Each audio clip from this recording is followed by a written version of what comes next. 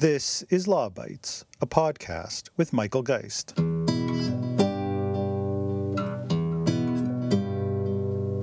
AB Trace Together is a mobile app that can help Albertans prevent the spread of COVID-19 in the province. The app is completely voluntary. It provides peace of mind and can protect you and your loved ones through community-driven contact tracing. The app helps Alberta Health Services determine if you may have been exposed to COVID-19. Here's how it works. Download AB Trace Together, turn on your Bluetooth, and make sure the app is running every time you leave home. When you're out in your community, your phone detects when it's near another phone running AB Trace Together. The phones connect to make a digital handshake. Your phone receives an anonymous ID that is encrypted and stored in only one spot, your phone. If an app user gets COVID-19, they'll be contacted by Alberta Health Services and asked to voluntarily provide access to their AB Trace Together data.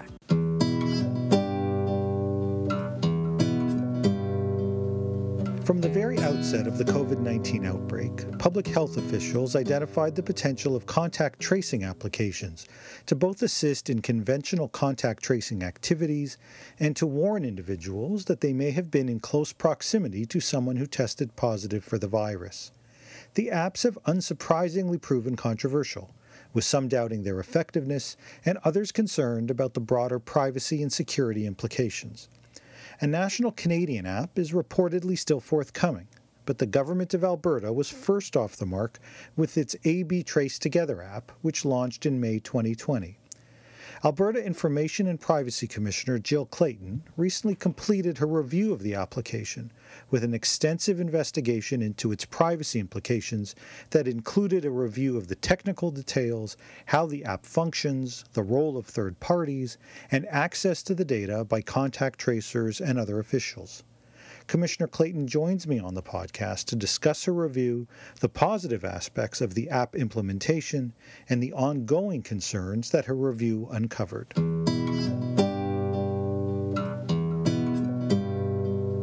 Jill, thanks so much for joining me on the podcast. I'm really happy to be here. Thank you for the invitation. Well, I'm so glad to have you join me on the podcast.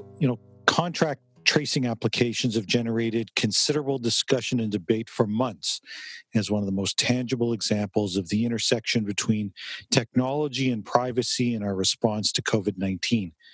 Other countries jumped out really quickly with their app, but Canada generally moved more slowly. In fact, the federal application that envisioned Ontario as a test case was supposed to have been released at the beginning of July, but that is yet to happen. Alberta was first out with the Trace Together app released back in May. Now, I'd like to get to your privacy impact assessment review, which stands as, I think, a really important review from a Canadian perspective. But why don't we start with the background on the application? How did the development unfold in Alberta? What role did your office play? And how does it work for the average user? Well, we had an initial heads up from Alberta Health, from the ministry, that they were going forward with a contact tracing app. At that time, it was very high-level information, so we just knew that they were working on something, and they wanted us to be aware of that and keep us in the loop. After that, we did see a couple of government announcements, and leading up to the deployment of the app, we received a more detailed briefing, a phone call that I was a part of, and we started to get a little bit more information. That same day, they provided us with a privacy impact assessment. As some of your listeners will know, Alberta's Health Information Act requires that health custodians provide us with privacy impact assessment, so it's a legal requirement. They don't have to hold off on implementing a system or a new program while they wait for our review, but they do have to submit the privacy impact assessment to us. And so after that, we were full on engaged with our PIA process. Just generally, how the app works for the average user is that it is a voluntary app. So users download the app, they choose to do that, and then they register for the app. And when running the app, it basically it's exchanging Bluetooth encounter logs or handshakes with other phones that are running the app. And then if someone is diagnosed with COVID-19, they'll be asked by contact tracers if they want to upload their encounter log or the handshakes, basically, for contact tracing purposes. And then contact tracers analyze that encounter log to identify those encounters that meet clinical thresholds. So this is where the 2 meters or closer, or an aggregate of 15 minutes or longer. Those are the sorts of things they're looking for, so that close contacts can be notified by contact tracers. The app's been publicly available for more than a couple of months now. Do we have a sense of how effective it's been and what kind of adoption rate it's seen? Well, I think it's still early days. It is only 2.5 months. Actually, one of the recommendations from our report is that Alberta Health publicly report on exactly that information that you're asking about how effective it is and what the adoption rate is. So far, I think they've done a pretty good job disclosing generally data about the pandemic. With respect to the app, they have been publicly reporting online the registration numbers. So I think the last time we checked this week, it was around 225,000 Albertans. And I believe a couple of weeks ago, the Chief Medical Officer of Health reported that one case of COVID-19 had been identified through the app. But again, that was a couple of weeks ago. There may be more since then. Overall, though, I'm not sure that registration numbers indicate how effective the app is necessarily, but we are hopeful that we'll have a better understanding. Certainly, we're expecting that Alberta Health will keep in contact with us, and we would like them to be reporting publicly on how effective the app is. Now, you mentioned that when the app was essentially delivered, it came with a privacy impact assessment. I think some might say, isn't it better if you get the full vetting from a privacy perspective before the app's made available to the public? Well, I think that's absolutely true. In an ideal world, we would, of course, have the PIA well in advance of its deployment. It's not uncommon, however, that we wouldn't be involved in it, and particularly with the tight time frames here. I should also mention that we receive something like 1,100 PIAs a year, and we can't turn all of those around immediately, obviously. Since the start of the pandemic, certainly in the first couple of weeks of the pandemic, just for interest's sake, we received something like 150 PIAs within a couple of weeks for new virtual care apps. So again, we can't turn all of those around overnight. Depending on how complex or sophisticated an information system or initiative is, the review might be quite comprehensive and might take place over a number of months. There's often a lot of back and forth through the PIA review process. So again, yes, ideally, we would have had the PIA, we would have been receiving updates throughout the development, we would have been able to complete our review, but that's not always the case. And certainly in the interest of getting the app deployed, the PIA requirements under the legislation were met. We did have the PIA, and we certainly had a commitment from Alberta Health to keep working with us and talking to us and answering our questions throughout the review.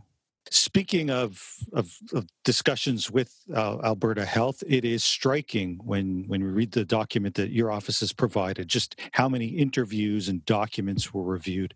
Can you describe a little bit that process, particularly in what was quite clearly, as you stated, a really compressed timeline? Mm-hmm. Well, in some ways, this was more involved than other types of PIA reviews, but that's mostly because of the timeline.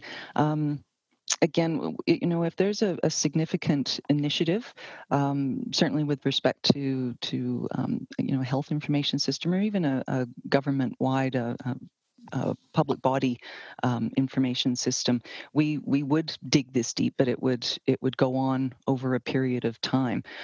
For those more sophisticated, complex initiatives, sometimes we'll assign a number of staff to be involved. We'll ask them to come in and make a presentation. We might have, who knows how many people sitting around a presentation, so that we have a really good understanding of a new initiative or new system. And then the PIA process process typically is a back and forth. We will ask some initial questions. We'll receive answers to those questions. We will go back and because once we've received information, that will often trigger us to ask new and different questions and to probe a little bit deeper in a particular place. So, and of course, we also want to see documents. We want to see training materials. We want to see scripts. We want to see policies and processes and contracts and all of that kind of thing. So it's depending on the system that we're taking a look at. It can be a very rigorous process. It should be a rigorous process, and it can be quite involved, and it can take some time. In this case, we really did just want to get it done. I think the amount of attention on the system and the fact that at that point, I think there was over 100,000 people who were, who initially signed up. I think, those are reasons we wanted to fast track it. One thing I did want to say though is that we have some PIA requirements, a guidelines document on our website that describes what we're expecting to see in a PIA. And in this case, Alberta Health provided us with a PIA that basically followed that format and identified a few other issues that are specific to this kind of app. But I think what's important, what I'd like to highlight is that while everybody is very interested in the technical workings of the app, and certainly we are very interested in the technical workings of the app and how security risks are being mitigated, identified and mitigated. We also recognize that the technical safeguards are just one aspect of mitigating risk. So there are other legislative requirements that are important controls for protecting health information. So I've already mentioned, including policies and procedures and training and third-party contracts and things like that. So there are legislative requirements that are there to ensure that health information is being protected and that privacy is being protected. And so I think that this report helps to show what the legislative framework looks like and that there are these extra controls in place.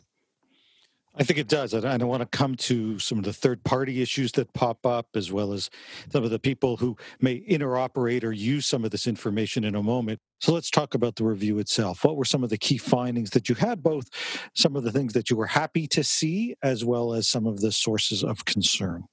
I'd like to start on the really positive side. We did accept the PIA with a number of recommendations. So I do want to say, we don't endorse technology, of course. We when we accept a PIA, we are recognizing that in this case, Alberta Health has made reasonable efforts to protect privacy, and that's the legislative requirement. So. We also appreciate that the app is voluntary. We can talk more about consent and voluntary, but from the get-go, that was they told us that was their intent, that it was going to be voluntary, and so we certainly appreciated that.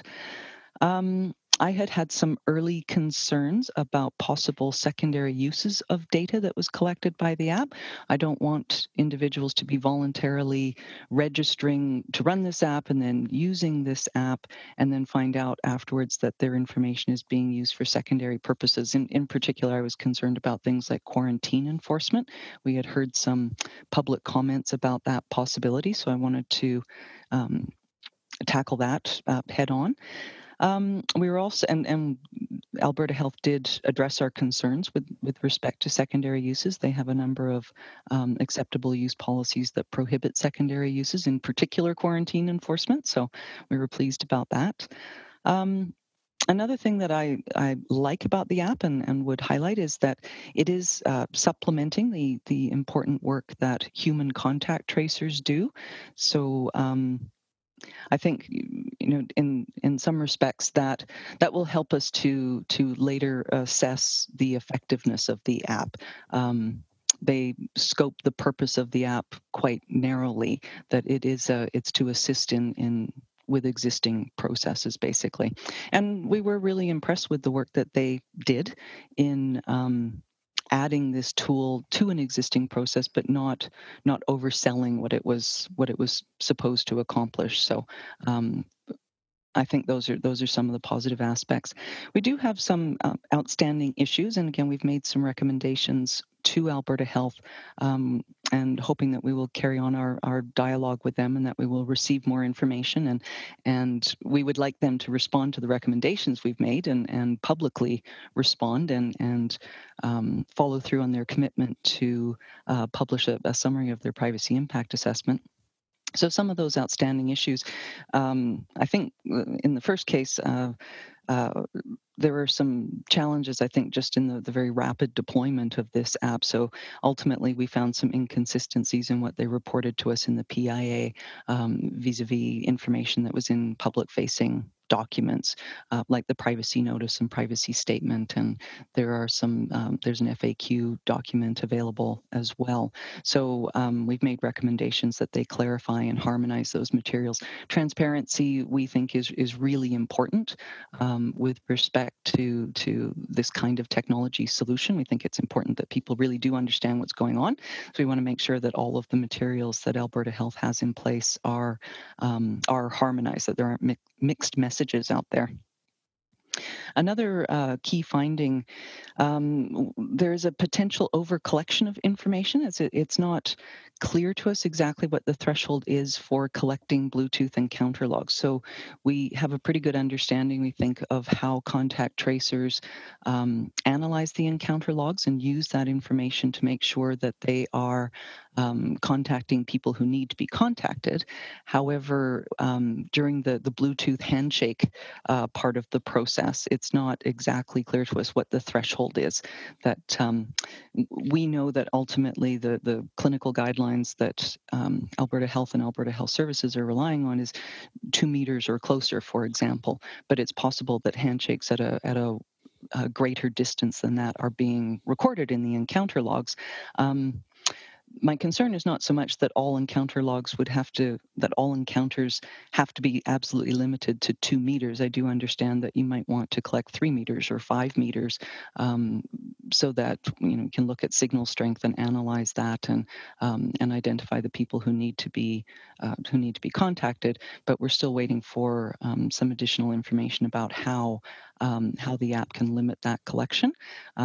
We've seen that as an issue in other contact tracing apps as well, and we're interested in a technical solution to that, and certainly more transparency to users about that potential risk. We also have some outstanding questions about how information collected via the app works with existing information systems. So again, this is a tool to supplement an existing contact tracing process, and there are information systems, something in particular called CDOM, the Communicable Disease Management System.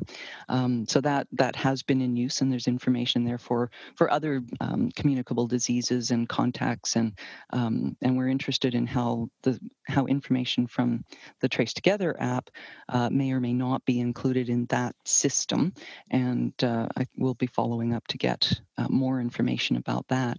And then, of course, third-party service providers. We looked at contracts and excerpts from contracts with 2 of the providers, but we did not see the terms of service for one of the providers. So as I mentioned earlier, there are very specific requirements in the legislation for what an agreement with an information manager needs to include, and particularly if information is going to be accessed or stored or used outside of Alberta, there are specific legal requirements, and we want to be able to verify that all of those contract provisions are in place.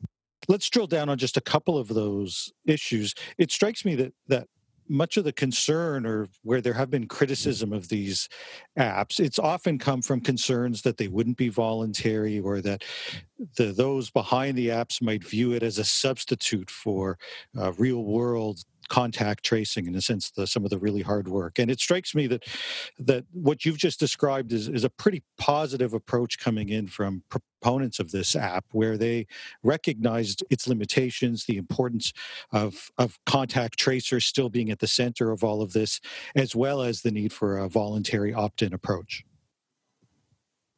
Well, I absolutely agree with that. You, of course, know there have long been discussions about technology that is used to make decisions about individuals and the importance of having human intervention in those processes. So again, I do think that's one of the positive aspects of this app, that we are um, uh, looking at an app that is an add-on, if you will, that supplements the the current manual contact tracing process. So using technology, but there is human intervention. There is an individual who will call you and say you've potentially been exposed. So you'll be able to ask questions and perhaps understand that exposure a little bit better. And with respect to the voluntary approach, and um, that's an interesting issue when you're looking at a public health app, if you will. So the our public uh, privacy legislation in Alberta, so the Freedom of Information Act and the Health Information Act, neither of those statutes actually relies on consent for a public body or a health custodian to collect health information. So, particularly under the Health Information Act, that statute is set up. There are very specific authorities for collection that are set out in the legislation, and consent is not one of them. So, for example, a health custodian can collect health information to provide a health service. For diagnostic treatment and care purposes. And that's one of the authorities that they are relying on here. So we, through the PIA review, we looked at the authorities that Alberta Health is relying on to be able to collect this information, both under the Freedom of Information Act and under the Health Information Act, and we're satisfied that they have legal authority to be doing what they're doing. Having said that, they very early on told us that they were committed to a voluntary approach. They thought that that was important for gaining public trust, and of course, we're in favor of that. We think that helps to ensure that individuals have control over their health information and how it is collected and used and disclosed. Having said that, we did take a look at the consent they're relying on, that the public would look at, and we saw a couple of inconsistencies. And if you are using an electronic consent, for example, under Freedom of Information or the Health Information Act in Alberta, there are certain requirements that have to be met. So we did make some recommendations around enhancing the consent, in particular, an explanation of potential risks to privacy from using the app.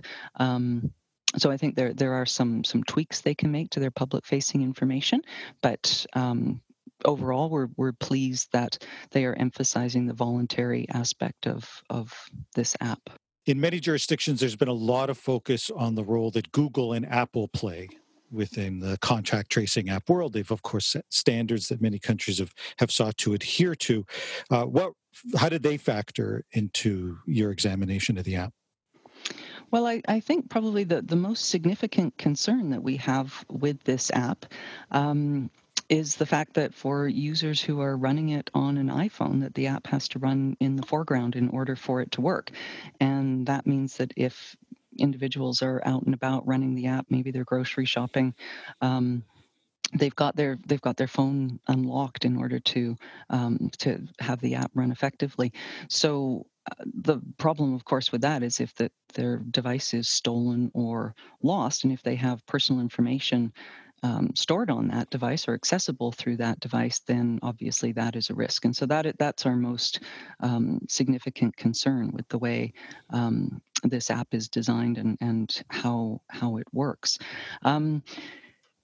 Early on during our review, we raised that issue with Alberta Health, and they told us that they had been working with Apple on a solution. In fact, as we included in our report, they were expecting that there would be a solution available quite soon, and that they had also committed to us that they would then update the PIA and they would provide a supplementary submission to our office, and we'd be able to look at how that new interface would affect the design and implementation of the app with respect to privacy and security.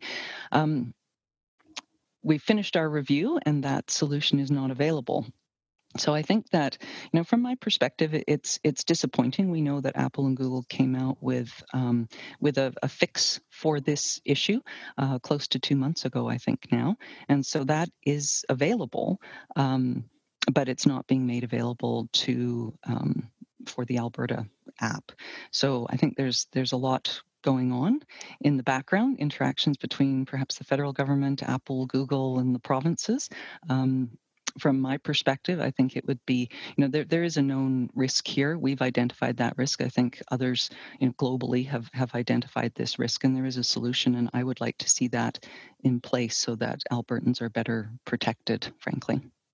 Yeah, no, that makes sense. And as I say, I think you're quite right. We've seen in many other places already for a couple of months now that issue of the app running in the foreground having already been addressed. It's surprising that that's not the case here. As I read through the report, to see names like IBM and Twilio pop up was striking. We don't often think of those kinds of large players as part of this universe and a potential issue to think about. I guess, is the primary way that you address that through satisfying yourself through the various documentation that they will abide by whatever regulations are in place? Yes, absolutely. And so that's one of the areas we try to dig deep on. I as I've already mentioned, there are all sorts of provisions in the legislation in the Health Information Act that require health custodians to enter into agreements with information managers, and there's a number of very specific matters that must be addressed in those agreements. And then again, if information is going to be stored outside of Alberta, in this case, we understand that servers, for example, in the data center are in Montreal. So all of those provisions in the legislation kick in. And again, that there's no prohibition per se on storing or using information outside of Alberta, but there are controls that must be in place. So we do take a look at that, and we want to, reassure me, frankly, that that those contracts are in place and that those controls are in place. Now, one of the major concerns that comes up as part of these applications is the deletion side of things, both with respect to individual deletions, if someone decides that they no longer want to have the application on their device, and also the eventual ending or decommissioning of the program itself, thinking about when all of this comes finally to an end and there will be no need for this.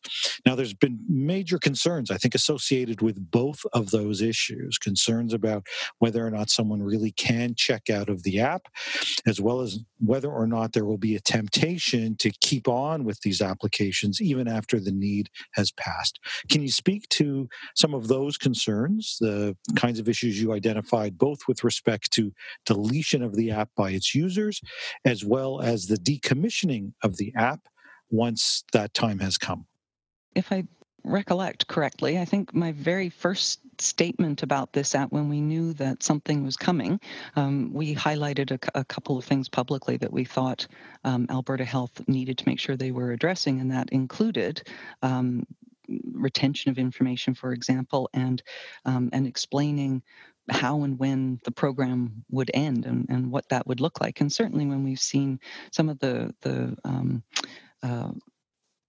discussions from academics, for example, or security and privacy professionals around these kinds of apps, one of the main concerns is what happens when the pandemic is over and what happens to these kinds of technology solutions and the information that's been collected. So we were aware of that from the get-go. We were interested in how the app was going to be decommissioned. Interestingly, as we mentioned in the report, early on, Alberta Health had not thought very much about how they were going to decommission the app in the rush to get it deployed as quickly as possible. So we did ask them a number of questions around that specific issue. So how will the app be decommissioned? And they did outline their plans for that and what was going to happen to the information. So we also did make the recommendation, however, that as we get closer to that time, we want to be involved in that process. We would like to be updated and understand what the plans are. And certainly if they make any changes to their plans, we want to be aware of that and have an opportunity to review that. In terms of individuals who want to withdraw from the process, there is a process in place. We were mostly concerned with how clear that was to users. So there's a two-step process. You can't just sort of uninstall the app and then you're out of out of the app, so to speak. Keeping in mind that other users are running the app and their encounter logs might include information about their close contacts with you. When you want to now withdraw, that information might be stored in encounter logs on other people's phones. So I think our concern there was more, would individuals understand that there are two steps to this process and that their information might still be on other individuals' phones.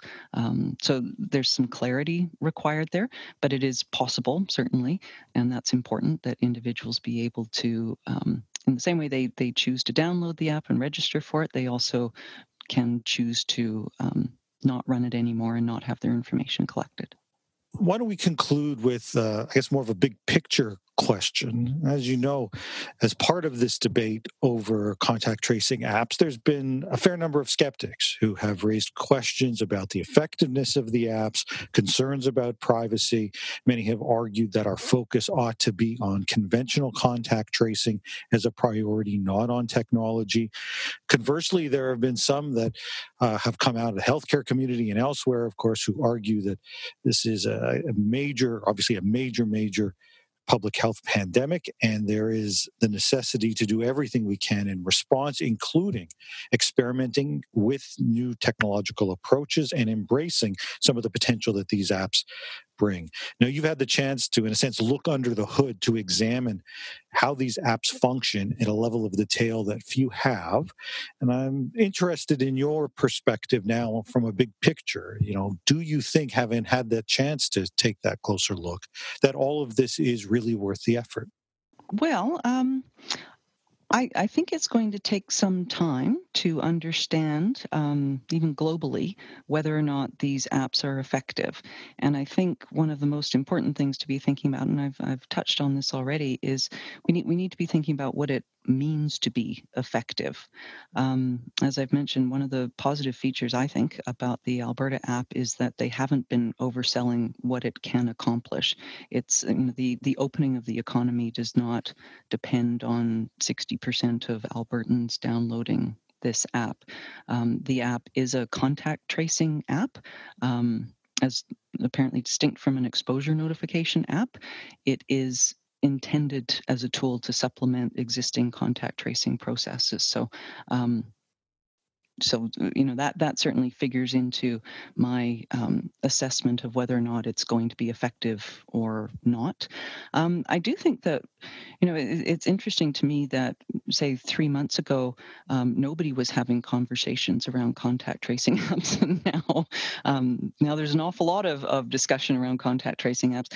In my view, I think it is one tool that can assist as everybody is working to contain the spread of the virus and identify people who might have been exposed. It's certainly a tool. It's not, as I have said in public statements and repeatedly since, technology is not a panacea. This is not going to solve all the problems of the world here, but I do think that one positive aspect about all of this is that, as you said, it's a real life example.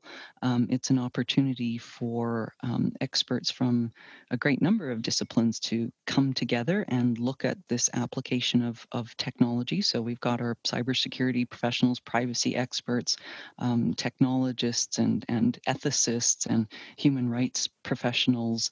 I think it's a great opportunity to look at technology and how it can be useful. What are the limits of technology in a situation like this, in a pandemic situation? But the more discussion there is, and the more real life examples we have, I think there are lessons that can be learned for the application of other technologies and other aspects of human life. And And again, just more governments and academics, regulators, civil society, businesses, and individuals have an opportunity to engage in these discussions. I think there's all sorts of positive lessons that we can learn and apply in other situations. Jill, your office, I think, has done really important work with respect to this review. For those that haven't had the chance to take a look at, I'd urge you to do so. So I thank you both for the careful and detailed examination that you and your office conducted with respect to this app, and also for joining me on the podcast. Thanks so much, Michael. Appreciate the opportunity.